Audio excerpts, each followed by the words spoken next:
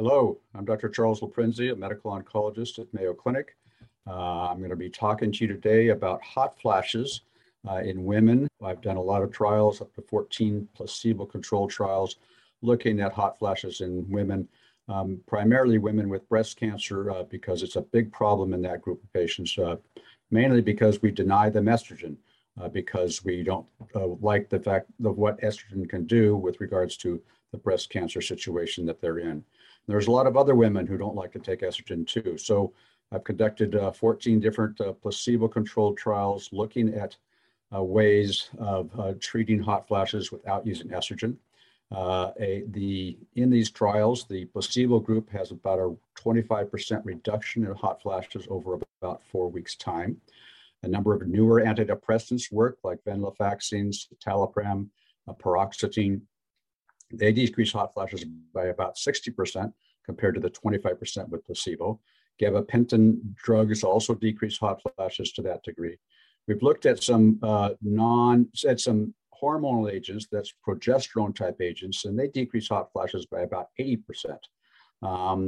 We recently looked at oxybutynin. Why did we look at oxybutynin?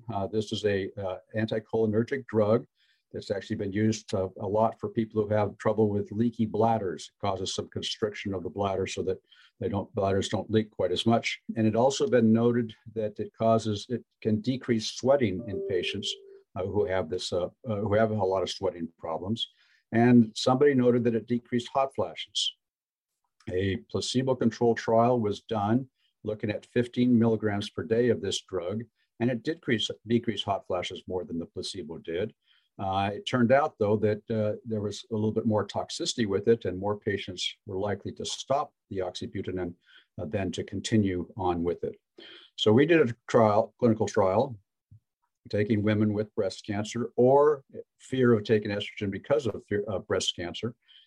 And we randomized them to get 2.5 milligrams twice a day of oxybutynin. Again, the other trial used 15 milligrams total per day, versus 5 milligrams twice a day, versus a placebo. And each arm of the trial had 50 patients on it.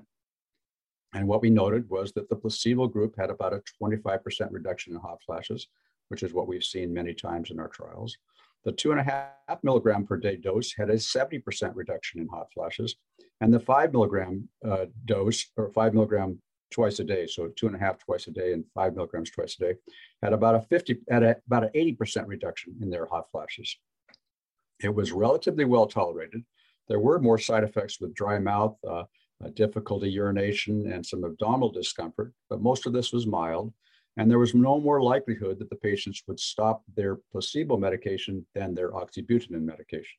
With this drug, sometimes at higher doses, it could cause some trouble with concentration difficulties. We didn't note that in this particular trial. So this is another option for treating hot flashes. It worked better than the other non-hormonal agents. It worked as well as the progesterone type agents that we had done. And so it's another option for patients to utilize in their armamentarium to try to decrease hot flashes.